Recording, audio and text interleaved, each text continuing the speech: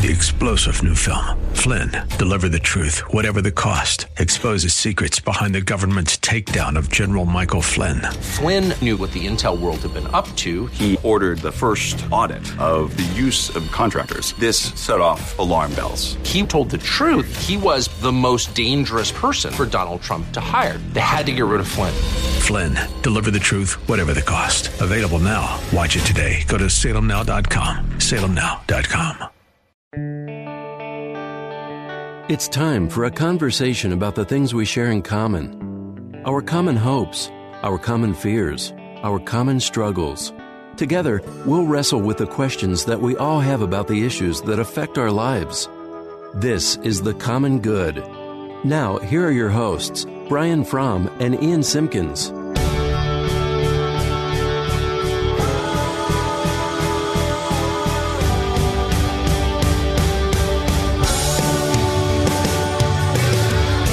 Welcome to The Common Good on AM 1160, Hope for Your Life. My name is Brian Fromm, joined as always by Ian Simpkins. Happy Friday, my man. Thanks, man. It's good that it's finally the end of the week, and hopefully all of you out there listening have big plans for your weekend. You can always follow us on Facebook at The Common Good Radio Show. That's The Common Good Radio Show. Online, you can find old shows of ours at 1160hope.com, and you could always download the podcast wherever it is that you get your podcast. Ian, sometimes we start lighthearted, other times we don't, and we're going to just jump right into it right now because last week, it feels like increasingly, especially for followers of Jesus, this issue of abortion in our country is so hard and it's so sad. Like there's nothing in my life, I don't know about you, but when I watch TV, there's nothing that boils my blood more and gets me more passionate than hearing about abortion. And this week, the Senate, again, in my view, kind of went to new lengths of craziness when the Senate failed to pass a bill protecting infants that survive abortion. So give me some of your thoughts on this. Well, the bill simply states this, that if an abortion results in the live birth of an infant, the infant is a legal person for all purposes under the laws of the United States and entitled to all the protections of such laws. So that was kind of the general sense, the kind of the thesis of the bill, and it did not pass. So apparently there's a long history. I didn't realize how much controversy about this particular bill has existed for as long as it has. And again, I've said this before, I try to be level-headed when it comes to some of these conversations, knowing full well I have friends on multiple sides of the coin on this discussion, politically, religiously, philosophically. This is a really, really tough one for me to get my head around. Yes, it is. The protected rights of a child that somehow, dare I even say miraculously survived an abortion attempt. Is that even what you call it? An abortion attempt? Yeah. Is denied the rights to even receive base level care. In fact, I think doctors that attempt to give care to a baby that survives abortion is likely to be prosecuted. Yeah, it's so tragic. And I get on the other end, they're talking about when the baby has life-threatening this or that. But this bill literally was just covering babies that could live and saying that, no, they are not protected yet. And it just doesn't make any sense to me. None of it makes much sense to me, to be honest with you. Like even a baby in the womb seems to me to be a human and a being. But outside the womb, I don't understand how you can even make that differentiation that that is not a child worthy of rights and worthy of the most basic right of being allowed to live. And it just really – so two things come to mind for me. On Thursday's show, we talked about that cool story you shared about that baby, the tiniest baby ever, right, that was born and has now gone home and survived. Like if we are now medically to the point where babies at that size, born that early, I think it was 24 weeks, it was under a pound or something, can survive. Yeah.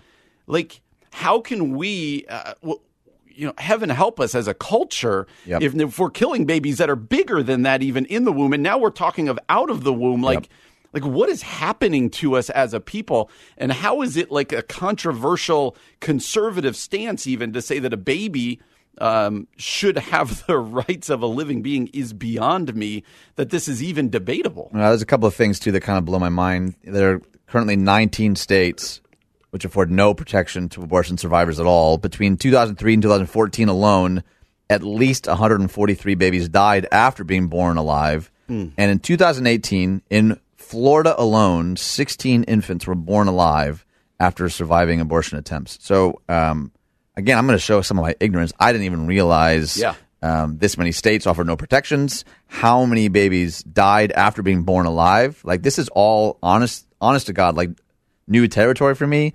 And that's probably part of what's contributing to some of my shock. Like, how is this even a debate? I'm imagining it has to be financially motivated, maybe, right? To care for a child after an abortion attempt costs money. Like, is that the root of what we're talking about?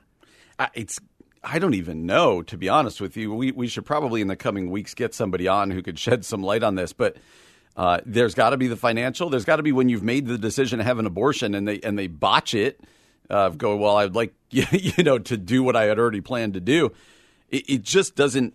It also speaks to our government, right? Like, it says here that polling indicates that the vast majority of Americans oppose the killing of children who survive abortions. The vast majority. However, the pro-abortion legislators in Congress have largely been deaf to public opinion on this issue. So there's something about our politics that's outpacing or that's going further than even the people want to. Right. And man, the whole industry and the whole thing about abortion just makes me so sad, and it makes me like this has to be a hill for the church to die on. And I guess I want to spin it in that direction for you pastorally. What do you think is the church's response? What does the church need to do in light of the growing latitude that abortion is having within our culture, in your opinion? I don't know. I really. I'm reading the rest of the story, realizing that I think it's a different discussion to talk about abstinence-only education versus contraceptives. I honestly think who we fund or defund, even that's probably even a different discussion. For me, this is right at the heart of a sanctity of life discussion, period. Like that to me, even just the idea of a hill to die on feels too passive to me. Okay. Like the church for me, Big C church. I'm not talking denominations. I'm not talking political affiliations. I'm not even talking regions or geography. To say life matters, all life matters. Obviously, throughout the course of history, certain lives have certainly been elevated over others. And I'm not just talking about this topic, certainly race and gender, and that's still something at a global level that we face and that we are far from, I think, really achieving well. But I think, gosh, for the church to not only say, to outright identify what is, like it's heartbreaking to read these statistics and these reports, and to also say, okay, we're going to also step up in a profoundly aggressive sense to do a better job of caring for at-risk and single mamas, to start adopting some babies, to say, okay, we can't just simply yell louder that this is an issue that concerns us. We got to start, just being frank, moving money around to care for the people that are the ones that are central to these narratives, to give people handles and spaces for this conversation in a way that's helpful, and to outright call what isn't of God what it is. And that's an unpopular thing to do. And literally our show is called The Common Good, and we focus a lot on let's find common ground here. And yet at times I think our tradition requires of us to stand, even and especially when it's unpopular, to say that's just not right. And while we have breath in our lungs, we need to be a people that have the courage, I think, to proclaim that. I appreciate your words on that, man.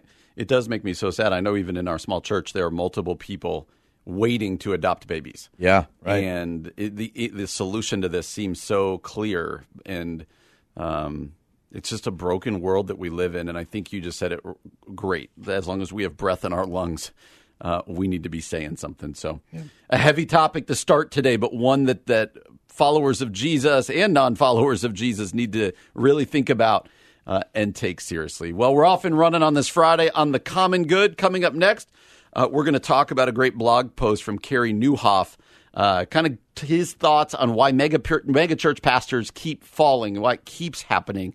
That's what's coming up next on The Common Good on AM 1160, Hope for Your Life. Welcome back to The Common Good on AM 1160, Hope for Your Life. My name is Brian Fromm, along with Ian Simpkins. You can follow us and keep up with us on Facebook at The Common Good Radio Show. That's The Common Good Radio Show, or online at 1160hope.com. Happy Friday, man. Enjoying our Friday so far, although we're like a broken record. Fridays just bring us into the weekend as pastors of stress and stuff true. like that. It's good. I can still enjoy it. I can still appreciate Friday. Well, as two pastors, we read a blog this week from, how do you say his name, Carey Nieuwhof? Carey Nieuwhof, yep. I'd encourage you guys all out there to go to CareyNieuwhof.com.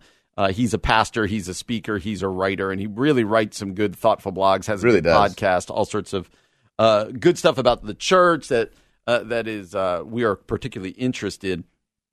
And he wrote a blog the other day called this, Some Thoughts on Why Megachurch Pastors Keep Falling. Yeah. And I saw this and I was like, I'm in because as you and I have said, we keep talking about Harvest and James McDonald. We keep talking about Willow and Bill Hybels, but then, it's spread out across the country, right? Whether it be Darren Patrick in St. Louis, Yep.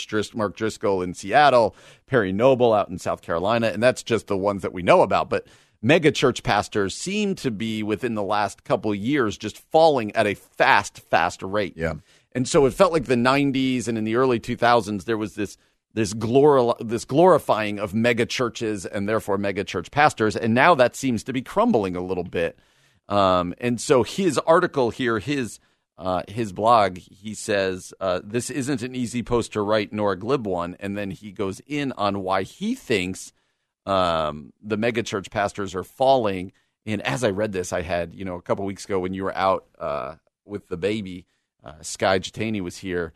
And Sky says this often. He says, the systems you've created are perfect for producing the results that you've set out. I just butchered that, but you get the point. Like, basically, what we've set up here is now bearing the fruit that we should have always seen coming. These kind of celebrity mega church pastors falling. So I'm curious, as you made your way through this blog, it's a really long one, but I'd encourage people to look at it at CareyNieuwhof.com. What'd you think about what he said? Well, so the reason that I suggested this particular blog, because a number of people have written, I think really intelligently, to be honest, about some of the stuff that we've seen, especially in Chicagoland the last year. A couple of things. Carey has spoken at our church before, so I've had a chance to meet him and just know his heart a little bit. But secondly, kind of the posture that he assumes to me, I still appreciate, because he says, you read, this isn't an easy post to write. Later he says, please hear me. I write this with a heavy heart and after a lot of reflection, introspection, and prayerful consideration. He also says, like, what I'm about to write might not even be accurate. I'm not casting stones. Yep. It's like 3 pages of caveats before he goes into it, which to me shows just a lot of pastoral wisdom, a lot of insight. He wrote years ago about the exit of 2 other megachurch pastors, and he said, I think these observations from that post are still true. He said, most pastors aren't fake. The struggle is real. It's hard to lead anything. God uses broken people. Even if all this is true, why we all fail, though. And here's some new thoughts for things that he looks kind of at the infrastructure, and also things that he's kind of hoping for the future. And I just think he provides some really good pastoral wisdom and leadership. So his first note here is that it just got bigger than I could handle. Yeah. He says, please hear me in this. Leading something large is not inherently bad. Although I hear the argument all the time, I personally don't believe that there's anything inherently bad about a large church or a large organization, but there is something inherently difficult in it.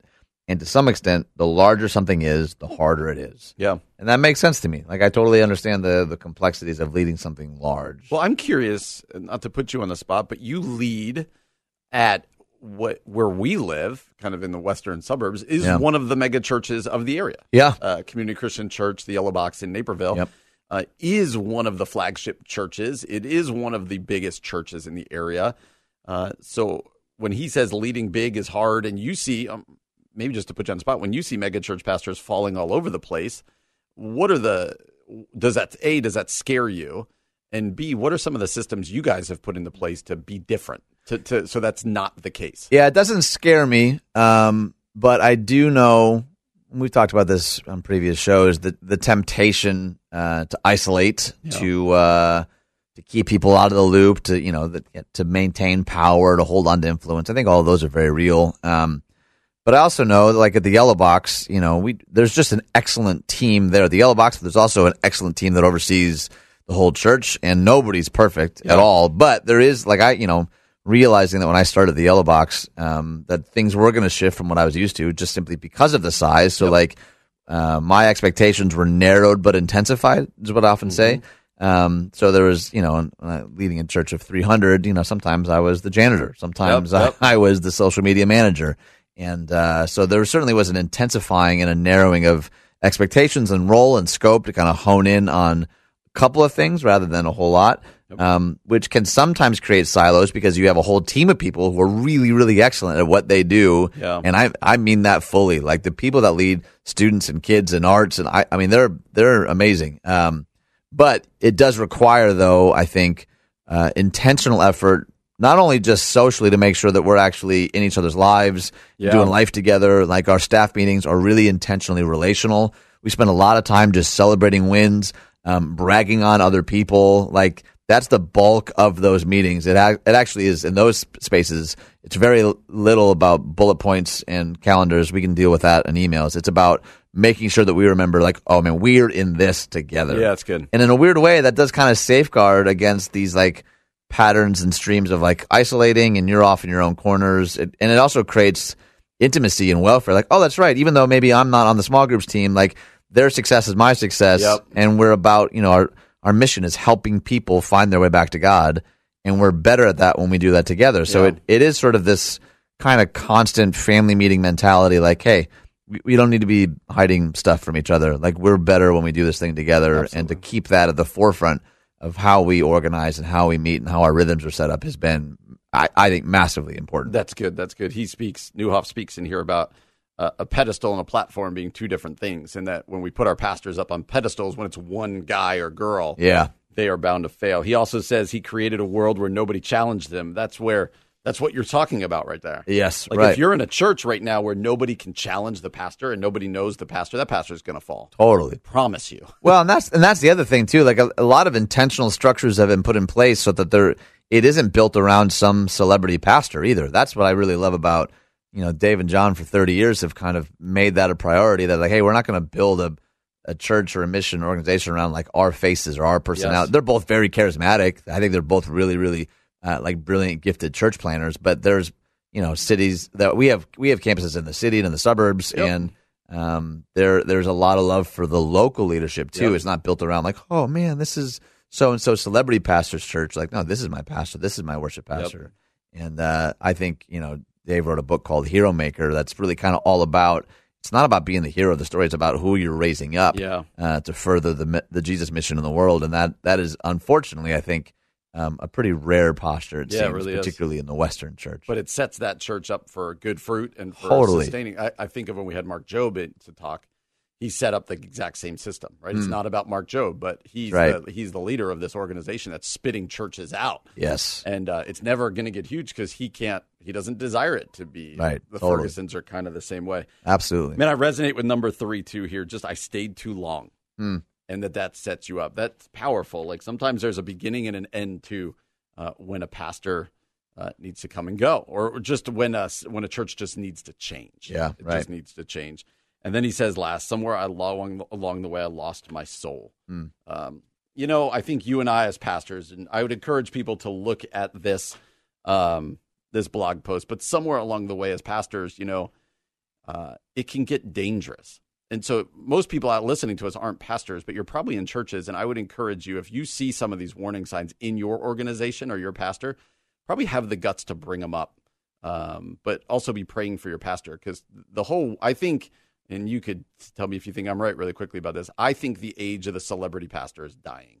And I hope the age of the celebrity pastor is dying. And out of that rubble, something good is going to grow. Yeah, I am not sure I'm as convinced, but I think it actually is going to require a lot more intentionality. I don't think it's going to disappear on its own. I think it's going to require some proactiveness from the church to actually see some of that dismantled a little bit. Well, unfortunately, what we've seen is this is something that's going to come up more and more and more often, and so we'll continue this conversation. Well, you're listening to The Common Good on AM 1160. Coming up next, what do we mean when we tell people that God is good? When is it appropriate to tell people that God is good? And when is that difficult to say?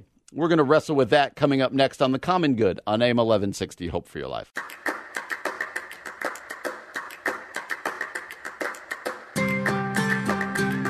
Welcome back to The Common Good on AM 1160. Hope for your life. My name is Brian Fromm, along with Ian Simpkins. You can find us online at 1160hope.com. There you'll find old shows. Soon, maybe we'll be selling swag. Maybe you and I got some swag here. We got some mugs with our names on them. Oh, I thought you were going to leave them in suspense. Just tell them we have swag, but not tell them what it is. Oh, or maybe we don't have mugs. Ooh, nice recovery. Well done. Maybe we don't. You can also follow us on Facebook at The Common Good Radio Show. That's The Common Good Radio Show. And please like our podcasts wherever it is you can subscribe to podcasts. Ian, a little left turn here. We like to say we're not radio professionals, so every now and then we just make a left turn. You and I were talking during the break, this blog that we were just discussing from Carey Nieuwhof about why megachurch pastors keep falling, which I think is such an important topic right now. Yep. Why? Because megachurch pastors keep falling. Totally. And mega churches keep going through the same issues. And you and I kept, after the break, it felt like we rushed the ending of this, and we want to kind of sit in it a little more. So we're going to do that in this segment. Why don't you pick us up where we left off? What is the next good one you want to talk about some of the reasons why mega church pastors fall? Parenthetically, I'd also say some of these are also just the reasons people fall. Yeah, totally. And these guys are celebrities, and they're not immune to it. In fact, maybe more susceptible to it. Pick us up. Well, the one that we were just talking about was the first one that he gives. It just got bigger than I could handle. And the line that really stood out to me is that sometimes our platform grows faster than our character. And that just really like a light bulb for me when you're and that, like you were just saying, that doesn't just apply to pastors or church leaders. That in a lot of environments, sometimes our platform grows faster than our character. That's something to be mindful of. And he says just a couple of things. First, your platform isn't yours, it's God. Second, you don't have a ministry, God does. Third, your life isn't your own. Are you allowing God's Spirit to loosen your grip on your own life? And realizing those things, he's saying, just as a pastor who has a big platform in a number of different streams, Correct. He's saying, the more that I remember those things, the healthier that I am. Now, they're not catch-all, but he's saying when things get big, when they're too big for me to control, remembering that my platform isn't mine, that I don't have a ministry, but God does, that my life isn't my own. I just thought those were such helpful kind of landing places for this first one about something just getting too big to kind of maybe even write those down, put them on your laptop, make sure you're seeing those things regularly. The second thing that he said, though, that I think we've both alluded to is he said, I created a world where nobody challenged me. And he said the first line, let's be honest, nobody likes critics, which we have both conceded.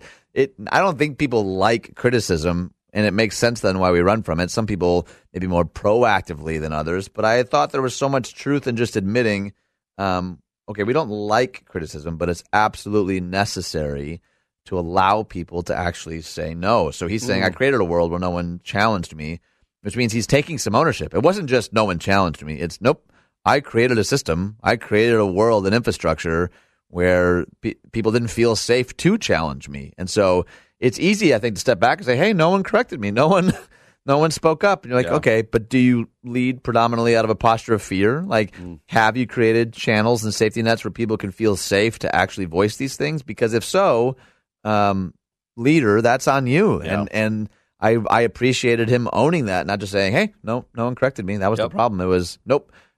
Consciously or subconsciously, I think, often we'll create systems and patterns and structures that deter, that discourage feedback. Yes. And to be mindful of where we develop those things. That's been one of the most telling things for me as I've been doing all this reading about Harvest and then before that Willow. It just bluntly, and I'm not there, so some people could think I'm wrong about this, but from a distance, it looks like there were very few avenues for people high up in the organization even to challenge James McDonald and to challenge Bill Hybels, to call out issues that they saw, because if they did, their job was in peril. And that these guys got kind of isolated to the ability to do whatever they wanted. And with that power comes, that you could become drunk with that power. Yeah. And I don't think either of those guys started churches going, you know what, I'm going to do that. But it just happens over time. And the only way to stop that is through accountability, through channels where honesty can be spoken. And those types of things. Yeah, I think that's a huge one. Well, one of the things, too, he says, and this feels almost like unattainable, but I think it's so good. He's talking about the people who will be honest with you, keep them close, welcome their feedback. And then he said, the way to cultivate that is to thank those on-mission people every time they critique you. Welcome it. Tell them how much it helped you. And I'm trying to think of even my own heart when someone honestly, and even in love, comes after me about something I'm doing that's not right. Thanking them is the hardest thing in the universe in that moment. But like he makes a great point, though, that is what begins to establish a culture that says, nope, you can shoot Ian straight, because he actually recognizes, even if he disagrees with it, that it's helpful in some way. Yeah. Number 4 is the big one. Number 3 we touched on already. Sometimes pastors just stay too long. Yeah. And they need to understand the church isn't all about them. But number 4, somewhere along the way I lost my soul. And this is a big one because I think it's true for pastors and non-pastors. We all get into this job because we want to see the mission of Jesus move forward. We want to see people come to Christ and grow in Christ. But it says here, somewhere along the way, it's too easy to lose your soul. How exactly does that happen? Well, it's a subtle art. Yeah. Most leaders who sell their souls aren't 100% on the right track one day and the next day wake up in someone else's bed. It just doesn't work that way. Selling your soul starts with small compromise. Oh, that's good. And man, this is enormous. This is true for all sin in all of our lives. You all need to hear that you're not going to go from like the mountaintop, I'm holy, I'm this and that. Tomorrow I'm in an affair. Yeah. Like those things build. And Totally. This is why the Bible talks about cutting out sin in your life and taking sin down to its root issue. I think this is an enormous one for pastors and everybody. Totally. He says, I need to become an expert at noticing the little compromises. Yes. Right? It's. I think I heard Matt Chandler talk about the way that we relate to sin. Often when the Bible tells us to put it to death, we like to give it a chain and teach it to do tricks. He said, stop teaching to do tricks, what we're instructed to put to death. That's big sin, small sin, everything in between. And I found that really convicting. The idea, the invitation, the challenge isn't to train sin, to put it in a place, to put it to death, right? And it's like when you watch, like the show, like When Animals Attack, people that have lions as pets and then it attacks and everyone's like, can you believe it? I'm like, yeah, I can totally. That's what a lion does, right? That's supposed to do. And we do the same thing with sin when we don't notice the small compromises. I think that is like a sleeping giant. And number 5, he says, I invested too little time at home, which is such an interesting one because you no don't. Kidding. Most people would say, how does that matter with being a pastor or whatever? And for many reasons, that's where your true ministry is calling. That's where but it's also where you're most truly yourself, right? Yes. Like my wife is not very impressed by me, and I'm not in a megachurch. But think about even these megachurch pastors. Chances are that they got married to their wife well before they were a megachurch pastor. Yep. So who's going to tell us the truth? Who's going to do that? It's people at home. Well, and he says this, I think it's right on the nose. You can avoid the hard conversations at home by staying later and working longer. And he says, here's the truth. You can have a great ministry and a bad marriage. A bad marriage will eventually undermine a great ministry. That's good. And I think that's important to remember that those stakes are, that is your first ministry, your first priority. And he sort of lands the plane offering a couple of rules. He says, 1, financial integrity, 2, sexual integrity, 3, respect for local churches, and 4, a commitment to accuracy in reporting. And he kind of drew those from the Billy Graham Association and how he sort of led his church and movement. And I think at the very least, those are great, great starting points for leading with integrity and hopefully reversing this trend of seeing pastors of big and small churches continuing to fall and walk away. Because it just damages the name of Jesus Christ, right? Totally. When pastors fall. And the bigger the church, the bigger the pastor, the bigger the damage. But it's still damage all the way across the board. Totally. And you and I have such a passion for the church. That's right. You don't get into the pastorate to make money. You don't get into it for the accolades, right? You get into it because you want to see people come to know Jesus. You want to see the kingdom move forward. And if we could start living some of this out, I do think that the church plays such an enormous role in providing hope for the world and the 100%. community. So these are challenging for myself. Like, am I spending time at home? What am I doing with this? What am I doing with this? I think it's also challenging for those of you out there who are parts of churches just to evaluate your own church alongside some of these. Don't evaluate it necessarily by, are we growing exponentially in numbers and budgets? Those are all important. But how about the character of the church? Yes. How about the character of the leaders? Those are important to look at. That's good. Well, my name is Brian Fromm, along with Ian Simpkins. You're listening to The Common Good on AIM 1160, Hope for Your Life.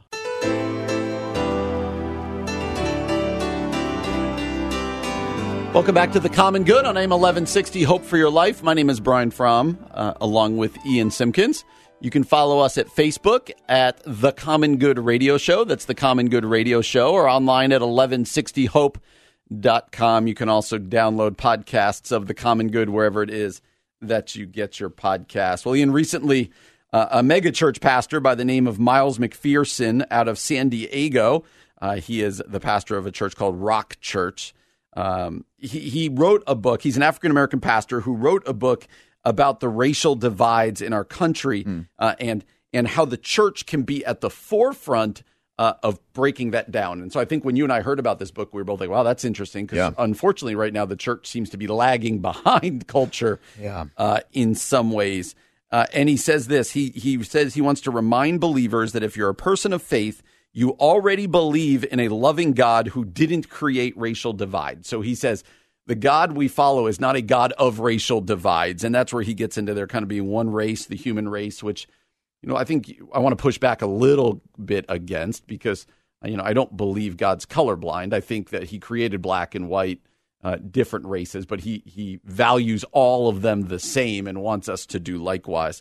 But as you've interacted with this book and your own thoughts, how do you believe, or how does this book say the church and followers of Jesus can kind of be more ahead of the curve and at the forefront of kind of healing a lot of the racial divides that, quite frankly, are tearing this country apart? Yeah, I think it was Tony Evans who said years ago, we've made some progress in this area, but Sundays from 11 to noon are still the most segregated hour of the week. Yep. And that's always kind of really resonated with me. I totally agree with you. I don't think God is colorblind. Not only do I think he values different races, and I think he celebrates them. And I think when we say, I don't see race, is as if to say, I don't celebrate the history and legacy of where you come from. And I think God absolutely, I mean, they're like the most overlooked part of the Bible, but even genealogies in Scripture seem to celebrate that. Like, man, where people come from matters to God. And not to mention, there's a number of shapes and sizes that we see throughout the pages of Scripture. So I don't know. It really does break my heart a lot how much the Bible has been used, particularly in the last 150 years, probably much more than that, to be honest, to used as a tool to oppress people. But I think what he said here is brilliant. He said the greatest commandment is to love God with your heart, mind, soul, and the second is like it, love your neighbor as yourself. Emphasizing the word neighbor, though. If I relabel you as something less than neighbor, I don't need to love you as myself. So I have to start with you are my neighbor, right? So I think of like the pretty well-known parable of the Good Samaritan, where this expert in the law is trying to corner Jesus, and he kind of asks him, well, who is my neighbor then? Who do I need to love? And then he kind of shares this story about a Samaritan, the most hated people group of the Jews, or among the most hated people group, and makes him the hero of the story. So like, in some ways, you could almost summarize that interaction of this expert in the law saying, okay, well then who do I really have to love? And Jesus responds, well, who do you hate? Right? He asks, who's my neighbor? And Jesus says, who are you afraid of? Yeah. Who do you diminish? Like that, he seems to kind of go right after that in a pretty explicit way. And I think his call here, McPherson's called to see everybody first as my neighbor, which is a different way of saying what we've been saying, seeing everybody as an image bearer, as someone who has like divinely given and ordained sacred value, worth, and dignity. And when we fail to recognize that first, it may not even be racism, but so often it's that person who always posts online an opinion that we disagree with, and they become, it's just that conservative friend, or it's just that liberal friend, or it's just that fill in your own blank. I think as soon as we reduce somebody to political party, political affiliation, the thing that we don't like about them, we're likely doing the same thing that I think he's rallying against. Yeah, so much of our country, increasingly so, is what divides us, right? Republican and Democrat, black and white, rich and poor, whatever else it might be. And unfortunately, that goes on. I don't know about your Facebook feeds, but like my Christian friends are just as bad at that as my non-Christian friends. And I like McPherson's call here is like, no, the call on you is to love your neighbor as yourself, as you said. And that neighbor encompasses everybody. And you took it even more to say, to remind us, Jesus said, who are the people that are not like you? Who are the people you hate? Who are the people you look down upon? And McPherson's kind of takeaway is so simple, but it's really profound in some way. He says, I would challenge people to talk to people not like them. Yeah. And it raises that first question, like, how many people do I know who aren't like me? Yep. Like, no, like not know of, or, they're in my church, I rub, but how many people do I actually spend time with? and know who are of different race, of different, socioeconomics, who are even of different religion. Right. That is where the rubber kind of meets the road here, because I know in my own life, it becomes really easy to get segregated, right? My church is in the suburbs. It's mostly, a lot of us look the same within our church. And so it becomes easy to spend time solely with people who look like me, believe what I believe, have the general same lifestyle that I believe, and so and so. And McPherson says, here's your takeaway. Start to talk to people not like you. And I think he's kind of saying, and you're going to, parenthetically, you're going to really enjoy what you find. Right. You're really going to enjoy it. Well, I think it's important, too, that I think you identified the difficulty of hanging out with people who look differently than us. Often has to do with our geography, our upbringing. Those aren't excuses. Those are realities. Yep. And I think maybe even a step easier than that, if you need a pre-step, is to read books from people who look, it's really good, think, and act differently than you. I mean, that's been really convicting. When I look at my bookshelf and I really think about it, how many white straight authors are on that bookshelf? It's a lot. I'm just going to say it. It's and I think there's nothing wrong at all with that. But to say, okay, so if I need to ask God to open my eyes to more and more see everybody as a brother or sister, to love them as my neighbor, if that's what he boiled down as the two most important things to do, but I'm only ever consuming work and literature and art from a very narrow slice of that, well, then there are some things, even though I live in Naperville, even though, you know what I mean? I can start making steps towards doing a better job of at least entering into the narrative, the story. And it's not, films don't do it perfectly, novels don't do it perfectly, autobiographies don't do them perfectly, but it's at least a start to say, wow, there's people closer to me in geography than I might guess, whose lives look very, very differently than mine, who experience being pulled over by the police differently than I do, who experience walking into a gas station differently than I do. And I can know that in a cerebral sense, but until I start actually entering into the story, can we really truly love people without also entering into their story a little bit? I think I don't know everything there is to know about loving your neighbor by any stretch, but I do think it starts by actually knowing something about them. Yes, knowing about your neighbor, yes. Right. Yes. I think sometimes we reduce love to simply the love of a demographic, the love of a statistic, and I think love is way more enigmatic than that, and it takes work. It means probably sometimes saying no to certain things because this is a value, because I believe it's important to Jesus and I believe that he calls us to it, and to take steps accordingly. And McPherson, he ends his thing this way. He basically says, we often want to fix other people. This person should do this. This group of people needs to do this. We point our fingers. He just says, I can't fix you. I need to fix myself. That really what he's saying is look at your own life and make the little changes you need to do. Read more broadly, like you said. Get to know your neighbor. And think about that. If all of us were taking small steps to grow, then it's going to kind of birth out a new movement that I think we're called to. That's right. Well, coming up next, we're going to talk about church. We're going to talk about babies and are Sundays good for babies? That's what's coming up next here on The Common Good on AM 1160. Hope for your life.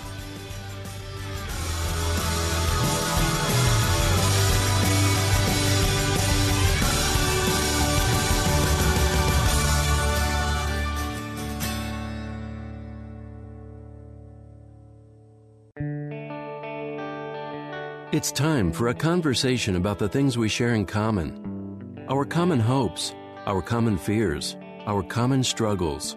Together, we'll wrestle with the questions that we all have about the issues that affect our lives. This is The Common Good. Now, here are your hosts, Brian Fromm and Ian Simpkins.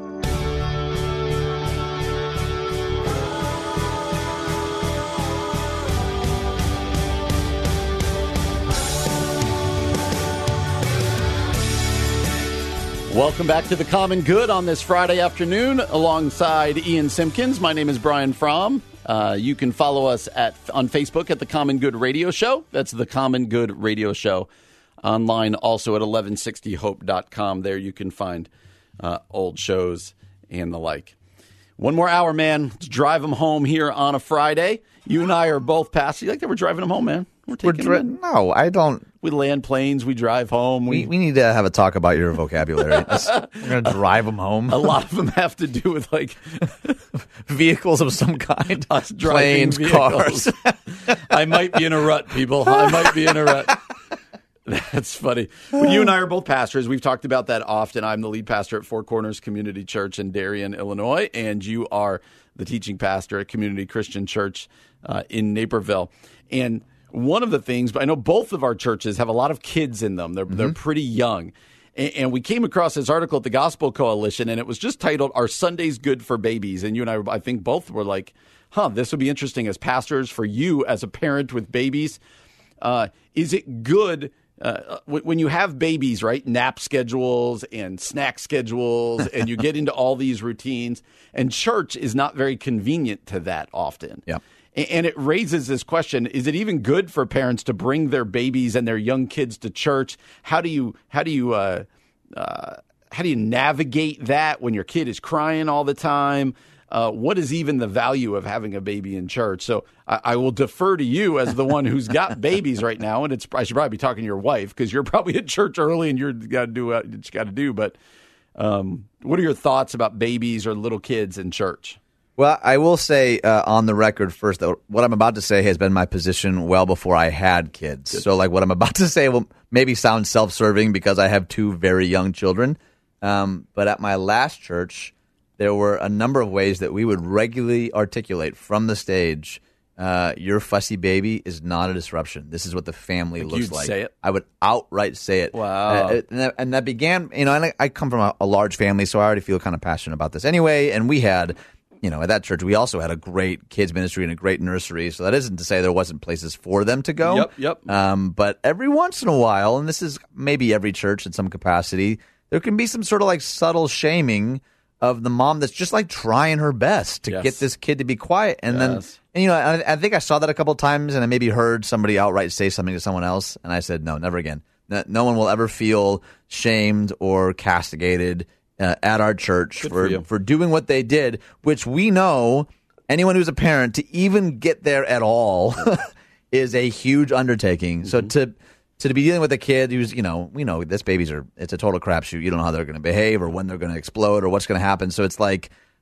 we would, and it wasn't just like a moment of announcements. We actually I created a number of things teaching about what it means to be the family of God, and in a lot of ways would actually talk to some of the points that this article in the Gospel Coalition talks about, like the family, it's messy. And part of what the gathering on Sunday does for us is reminds us that even amidst our calendars and our schedules and our alarms and all the things that we think we have in order, God's still bigger than all of that. And we need to be open and willing to say, yep, sometimes the mess isn't just acceptable, it's exactly what we need. Yes. I really like that you did that from the front, because often at our church, if someone's got a fussy baby or I know they got called out, I will make sure to talk to them afterwards and just be like, listen, that's good. That was totally fine. Did not bother me at all. Right, Because, they're always really like, did I? Oh, right, totally. And then I always tell them the story. I have three children, as I've told you before. They're a little older now, the youngest one being in 4th grade.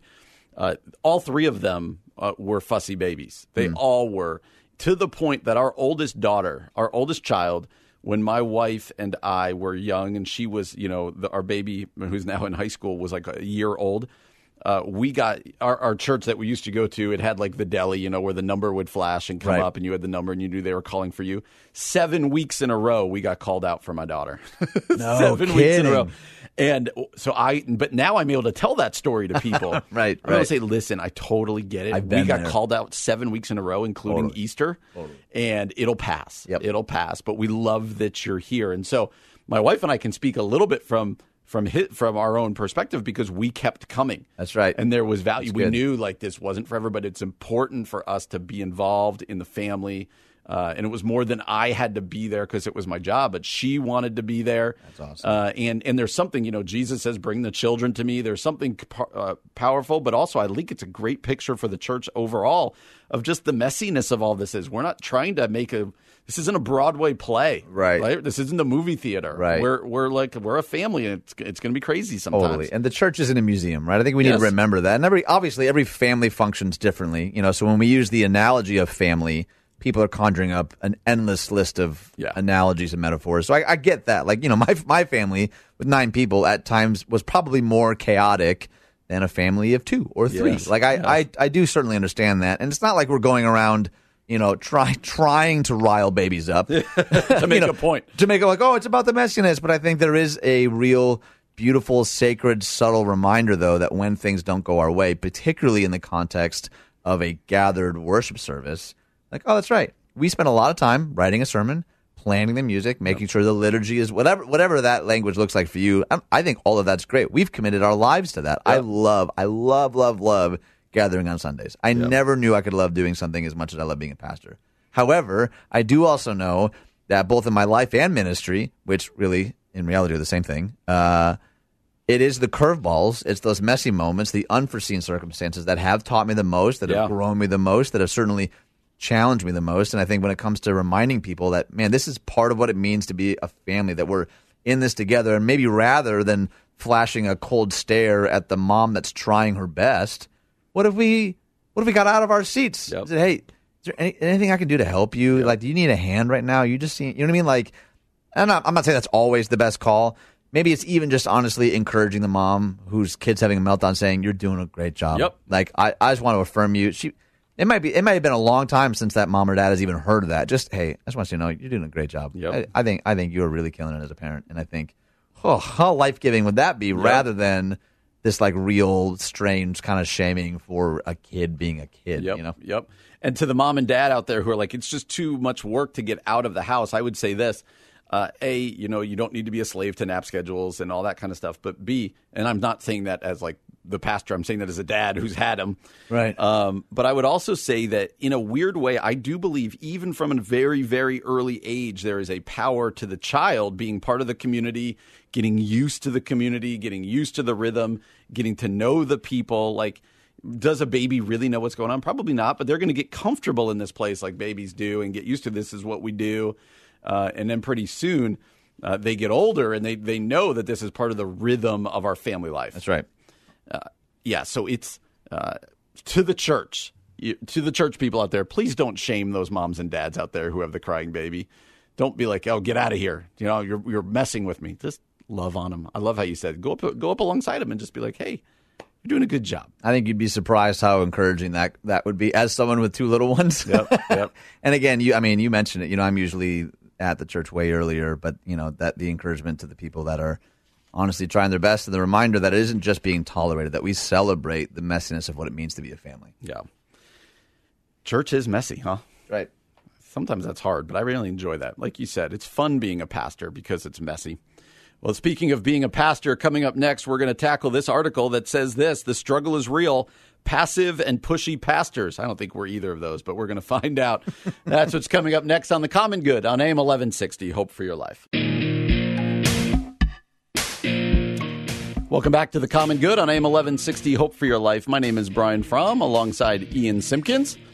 You can follow us on Facebook at The Common Good Radio Show. That's The Common Good Radio Show, or online at 1160hope.com. Well, Ian and I are both pastors. We say that over and over again. That's one of the things, I think that's why they put us together on this show, right? They wanted to have two pastors locally just kind of talking about life. And I think they just wanted us to fight. I think that's what it came down to. We're getting there today. We're getting there.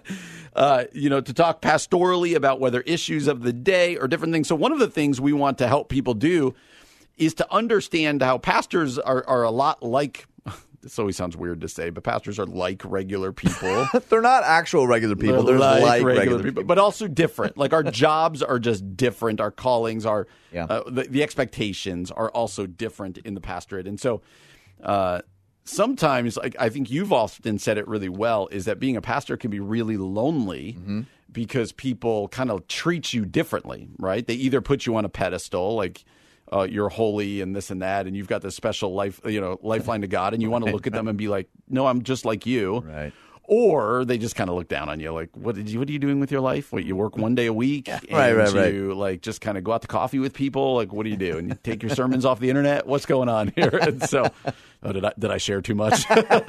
Ooh. Did I share too much? So I think you and I do want to help people understand, like, just from the heart of pastors, like, who are we? Like, what is a pastor, and what do we want people to know about us? That's a complicated question. I think pastors are as complex as people are. So to make any statement like pastors are blank, correct, is sort of craziness, because they're as diverse as any profession, any people group, I think, there certainly, in my limited experience, often can be a trend of the types of people that are drawn to ministry, but even those are broad strokes that aren't always helpful. I just think one of the things that I had a mentor help me understand better early on, thankfully, was, I grew up in a pretty blue-collar area doing a lot of blue-collar work, so that meant like lifting and working in the sun, and at the end of the day you were exhausted for like really obvious reasons. And then when I started preaching, when I started working in churches, at the end of services on Sunday, I would feel totally exhausted, but wouldn't feel justified in my exhaustion. Oh, wow. I was like, what, you gave a couple of talks in an air-conditioned room in the suburbs? Like, what's wrong with you? Like, stop being such a pansy. Like, I legitimately wrestled with that just because of my ideas of what exhaustion looked like. And it was just this really wise mentor who was like, there's such a thing as like emotional exhaustion and spiritual exhaustion. And kind of into that, he parlayed conversation about paying better attention to the stuff that weighs on us, and that's a 24/7 kind of situation. It doesn't have to just be when I'm sitting at a laptop or when I'm in a meeting room. There is this kind of low grade hum sometimes of stuff that is weighing on us as pastors. If you I think are like shepherding and leading well, you're also going to like carry some of the burdens of the stories that you hear. That doesn't mean that we don't celebrate the wins and the victories. That stuff's amazing. Yes. But it's really only been the last few years that I've become more attuned to how much some of those heartbreaking stories like stay with me well after the conversation has ended, and like paying attention to just how that stuff affects me and what I do and don't bring back home into my marriage and my parenting. That can certainly get a little messy. Yeah. And I think this is such an important conversation to have for people who are in churches, because we've seen a lot of pastors fall recently, and people are like, how did that happen? And then you hear about their lives, and you're like, well, clearly people weren't in their lives, and there wasn't accountability, and there wasn't this.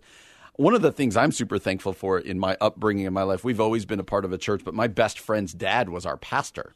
And so I got a really kind of front row, without being a pastor's kid, I got a really front row seat to watching a pastor in day-to-day life. Like sometimes, interesting. I remember having the realization, like, he's just a regular guy. Like he's a dad. He yells at his son, who's my best friend, and he yells at me when I'm over there sometimes. And sometimes he's like kind of tired, and sometimes he's this. But then on Sunday, he does a good job preaching. And I think one reason I am a pastor, or was willing to kind of go down that road, is because kind of the mysticism of it or whatever was taken away by watching his life and just kind of going, okay, well, no, that's a normal family. Like they just kind of do things the same way my family does. He coached my little league team and he does this. And so it was very interesting. And that's why I think I feel passionately, like I want people in my church to say to me like, oh yeah, I kind of know you. Like I can know you. And there's always a weird distance, but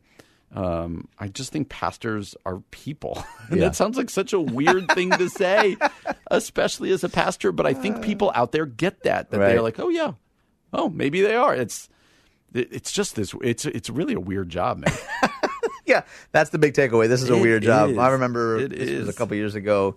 I was in the lobby with my wife, and someone ran up to us, and I really think she meant well. But she greeted us. I love questions. I love stories that begin with "they meant well." She greeted us, and then she turned to my wife and said, "Oh my word, what must it be like to be married to such a holy man?" And I was like, "Let me go ahead and jump in here." My wife is 10 times holier than I am. First off, that is awesome. And she wasn't being facetious or snarky. It was legitimately like, "Oh my goodness, you're married to a man of the cloth. What must that be? Does he just float everywhere?" And does thankfully, we're both able to laugh about that, and hopefully not just laugh about that in the moment, but to spend time actively, whether it's from the pulpit or in conversations, not in a way like glorifying faults either. That's sometimes the other side of this. I think pastors can try way too hard to be like, "See, I'm just like you." This is where I struggle. I think that's my struggle in this. Really? I've told you before, I don't want people to call me pastor. Right. Like I want you. I'm like, no, my name's Brian. Like it's just this. And some people, they just want to call you pastor. And sometimes that has less to do with you and more like they want to show you honor. And I don't think there's anything wrong. It's like, when I see kids call sir and ma'am, I'm like, all right, yeah, right on. I don't think every kid needs to do that, but like per my upbringing, I think that's an okay way to conduct yourselves. And I think it's right. We need to actively make sure that we're standing against the stream of culture that, or church culture in particular, that wants to put us on a pedestal. Yep. But also be mindful of when we're just trying too hard. Like, it's okay, Pastor, to sometimes say, man, I really loved my Bible reading this morning. Yep. And just deal with the eye rolls. Like, oh, here goes the pastor talking about the Bible. Like, no, I got to be honest. Like, today was just a really good day. Or like, I had a great weekend away with my wife. Like, it's okay to also say, yeah, I love what I do. I love my church community. And sometimes you feel like a message just lands or God reveals something in his word or in your community. And I feel like sometimes in this like hyper obsession with like being hip or relatable, sometimes we can go far the other side. Like, see, we're totally normal. Look at all the awful things we do too. You're like, I don't know that that's necessarily helpful. Why is my pastor out smoking between messages out there? Which I would honestly be okay with personally. It'd be a little strange, though. But yeah, it would be a little strange. Maybe in the suburban context that we live in, but I think in plenty of environments that'd be normal. I'm just saying. I get what you're saying. It's okay to just actually be yourself. You were talking your story about your wife. It made me think of this. Have you ever preached I remember when I preached much less frequently. I was a youth pastor. I'd get to preach 2 times a year, 3 times a year. We're kind of all on that trajectory. And my wife was always super supportive. She would listen. I would practice on her. I would like talk to the message. She'd just know it. This. I remember the first time we're like 5, 6, 7 sermons in. And the first time I ever preached where her and I'd gotten a fight in the morning. Oh, gosh, yeah. Do you remember? Have you ever done that? Like, you just try not to look at your wife while you're preaching. And it's this really weird thing, but it made me think of when the lady said to you, like, how is it? You're like, no, I've lived life. Like, I fought with my wife this morning. Right, on the way here. She's mad at me, and now I'm doing that. Yes, so, totally. Yeah. Pastors are people. How's that sound for the takeaway? I'm okay with that. Such a weird job. It's true. It is true. You're listening to The Common Good on AM 1160. Coming up next, we're going to talk to Jeff Johnston from Focus on the Family. That's what's coming up next on The Common Good on AM 1160. Hope for your life.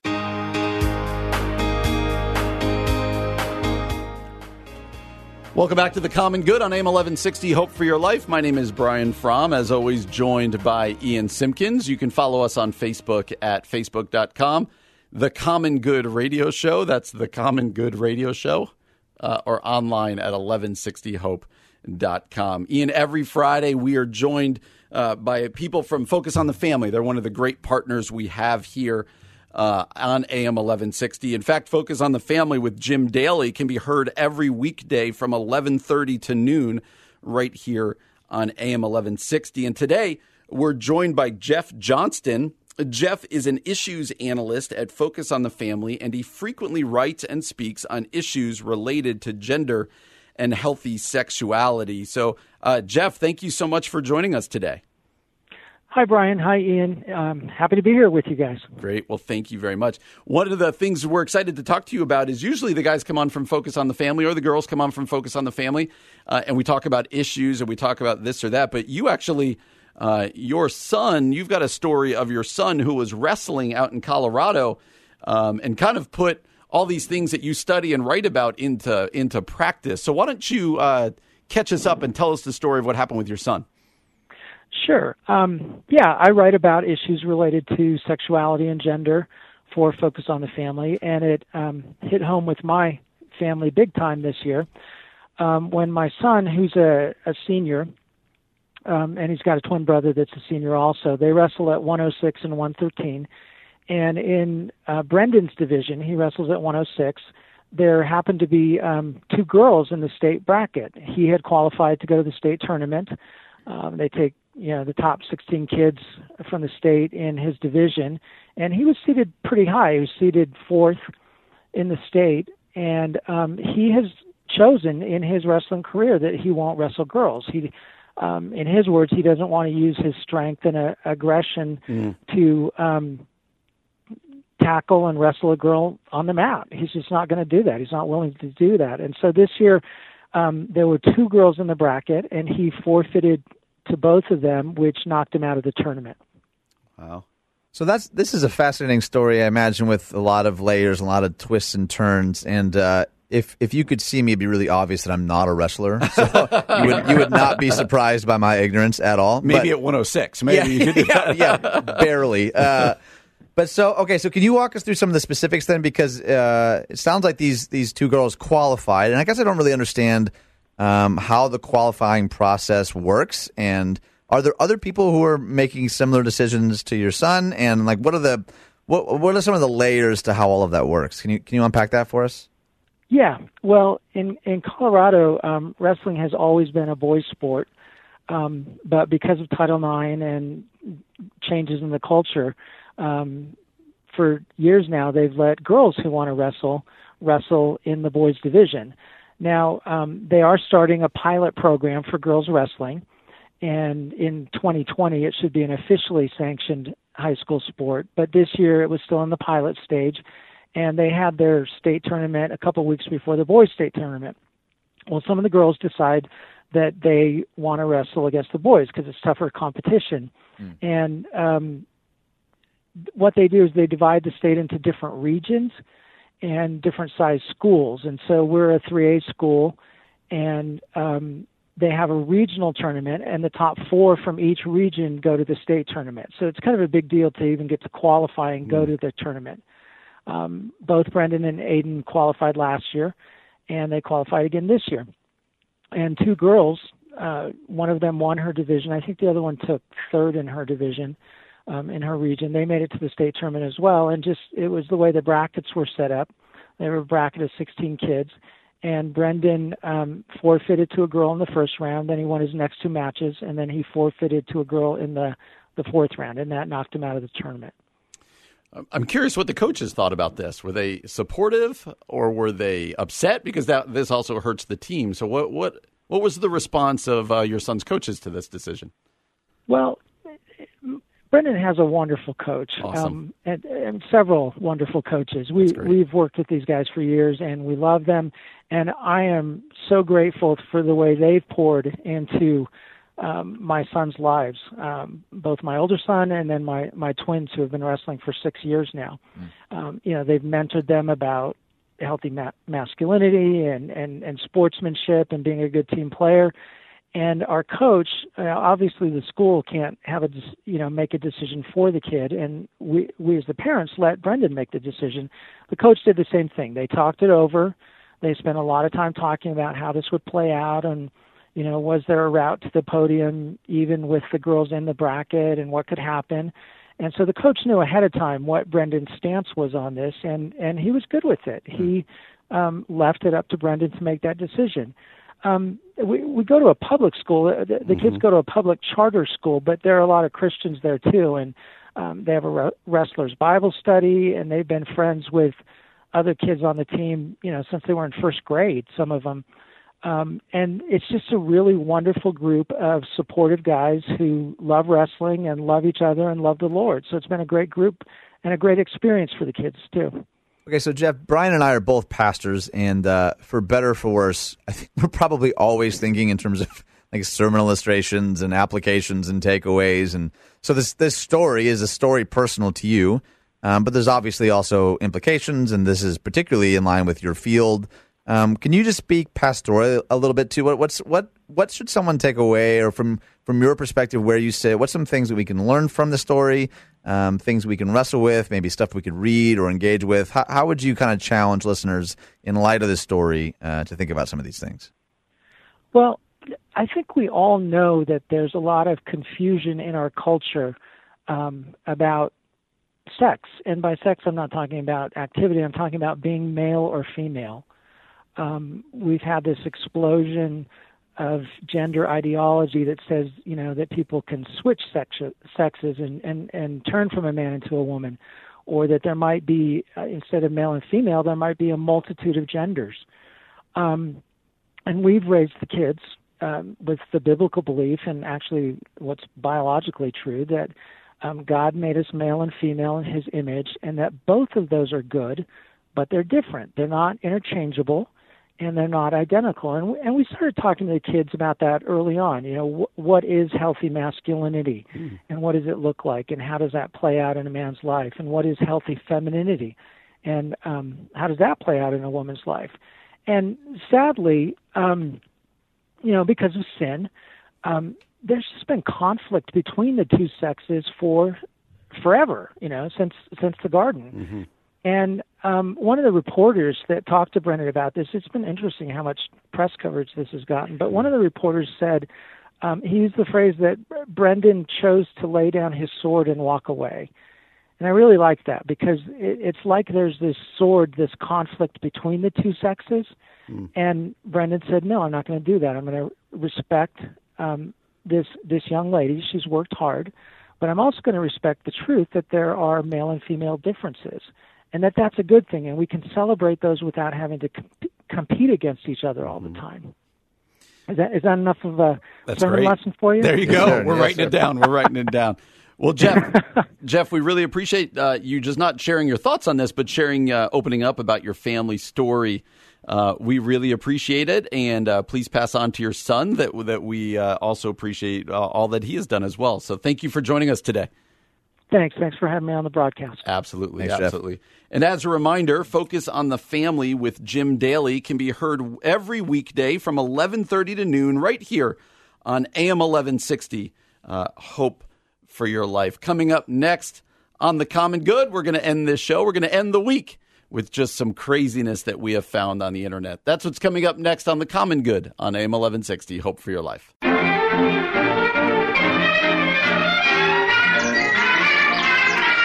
Welcome back to The Common Good on AM 1160. Hope for your life. You can follow us on Facebook at facebook.com at The Common Good Radio Show or online at 1160hope.com.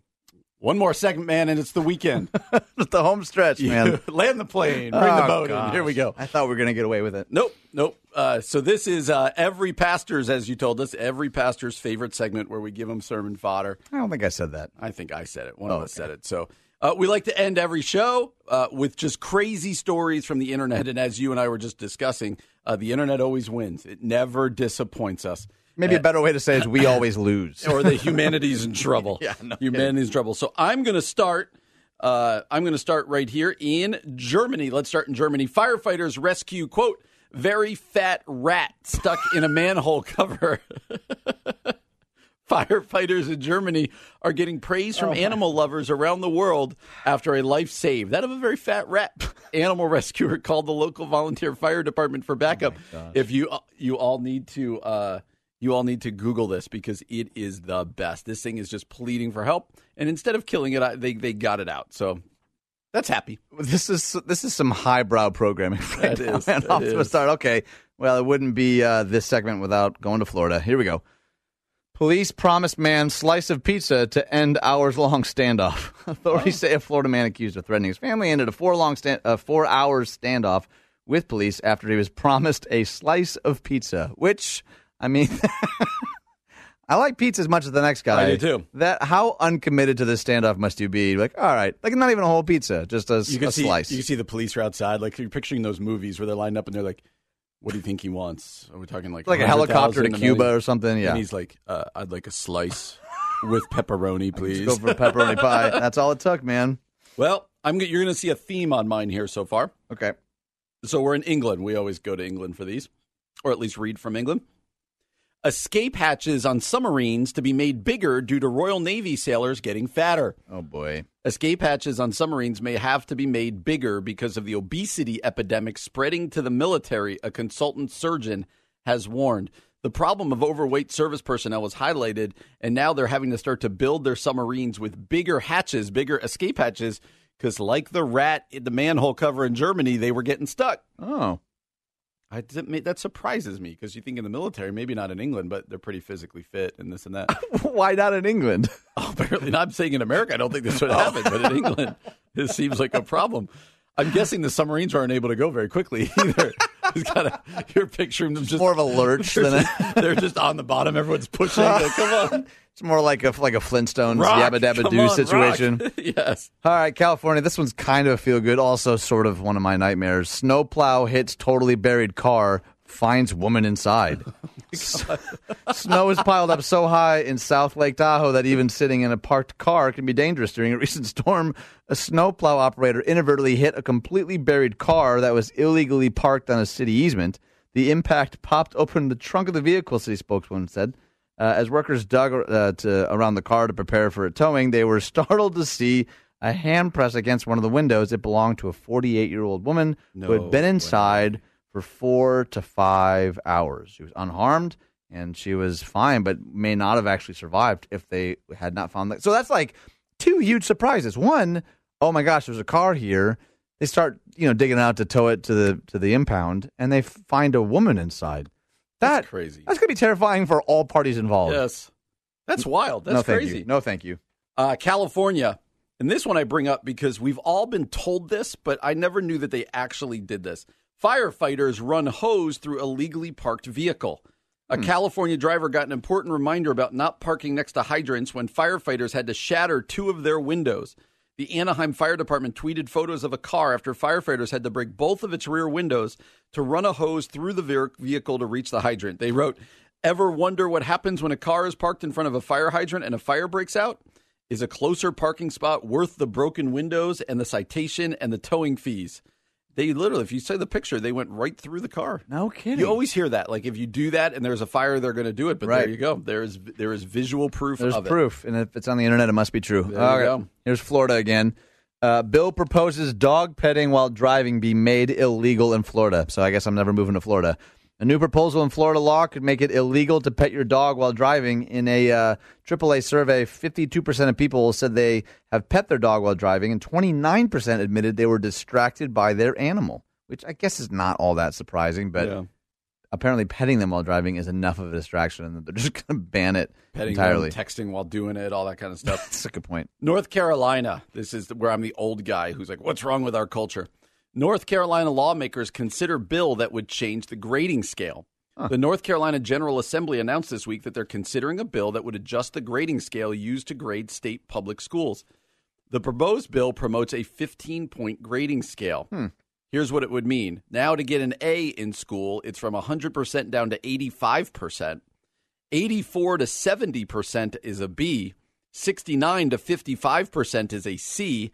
54 to 40% is a D. And anything below 40% would be failing. I mean, that's a good thing about me. I just fail anyway, regardless of any system. I just now can go lower. But yeah, right. No kidding. That does sound like the old guy. Like, what's wrong with our kids? When I was a kid, I had to get in the 90s for an A. Nope. Being homeschooled, I don't even know that we got grades like that necessarily. That's true. I don't even remember how I think I had to call in some like telephone system, and then they told us that we were done going to school when we graduated. That's awesome. All right, this one's out of Maryland. Every extra pint of beer takes 15 minutes off your life. So strap in for this pint full of bad news. The maximum number of drinks you can have a week to be a healthy person is 5 total. That's about 100 grams of alcohol or 5 standard-sized glasses of wine or pints of beer. Drink more than that in a week, and you run a higher risk for heart failure, stroke, and fatal aneurysms. Wow. Who knew? Not me. California. Newlywed shocked after wedding crasher seen in video walking off with box of cards. A local couple is shocked and upset after what was supposed to be the greatest day of their life. It was a brazen theft with 100 wedding guests around. Video captured Saturday at the hotel shows a wedding crasher in a suit pacing around the venue. He is then seen grabbing a box and walking away. The newlywed couple says that the box was filled with cash gifts that friends and family left for them. Oh, wow. That is gutsy. That is gutsy. And I don't know about you guys, but when we got married, like that was like a great little nest egg because people who just kept leaving cash, that was the best. Yeah, I don't know that tradition still exists, does it? Really? I don't know. I have no idea. I hope it does. Who knows? Not that it matters to me anymore. Yeah, I was going to say that's a good point.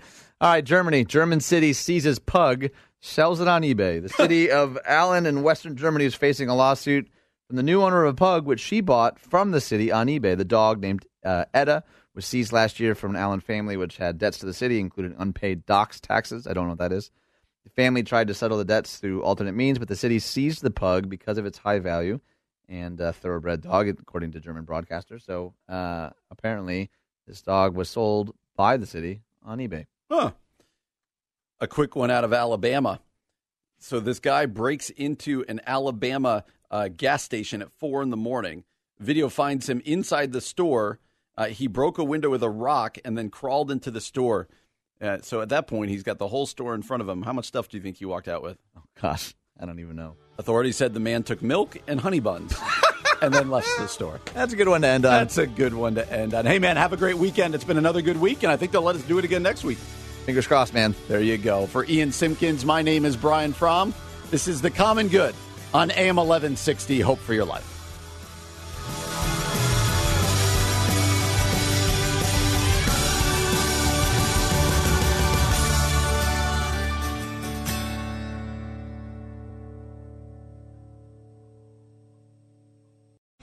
Three-star General Michael J. Flynn, head of the Pentagon Intelligence Agency, knew all the government's dirty secrets. He was one of the most respected generals in the military. Flynn knew what the intel world had been up to. He understood its funding. He ordered the first audit of the use of contractors. This set off alarm bells. The explosive new documentary, Flynn, Deliver the Truth, Whatever the Cost, uncovers the facts behind this scandal. Flynn told the truth. He was the most dangerous person for Donald Trump to hire. I find out the worst enemy that I'm going to face in my life is right here in America. They took my assessment and they wanted me to change it. And I was like, I'm not changing it. They had to get rid of Flynn. With in-depth interviews, archival footage, and never-before-seen personal records of the man behind the headlines. I just felt like I was drowning. Flynn, Deliver the Truth, Whatever the Cost. Available now. Watch it today. Go to salemnow.com. salemnow.com.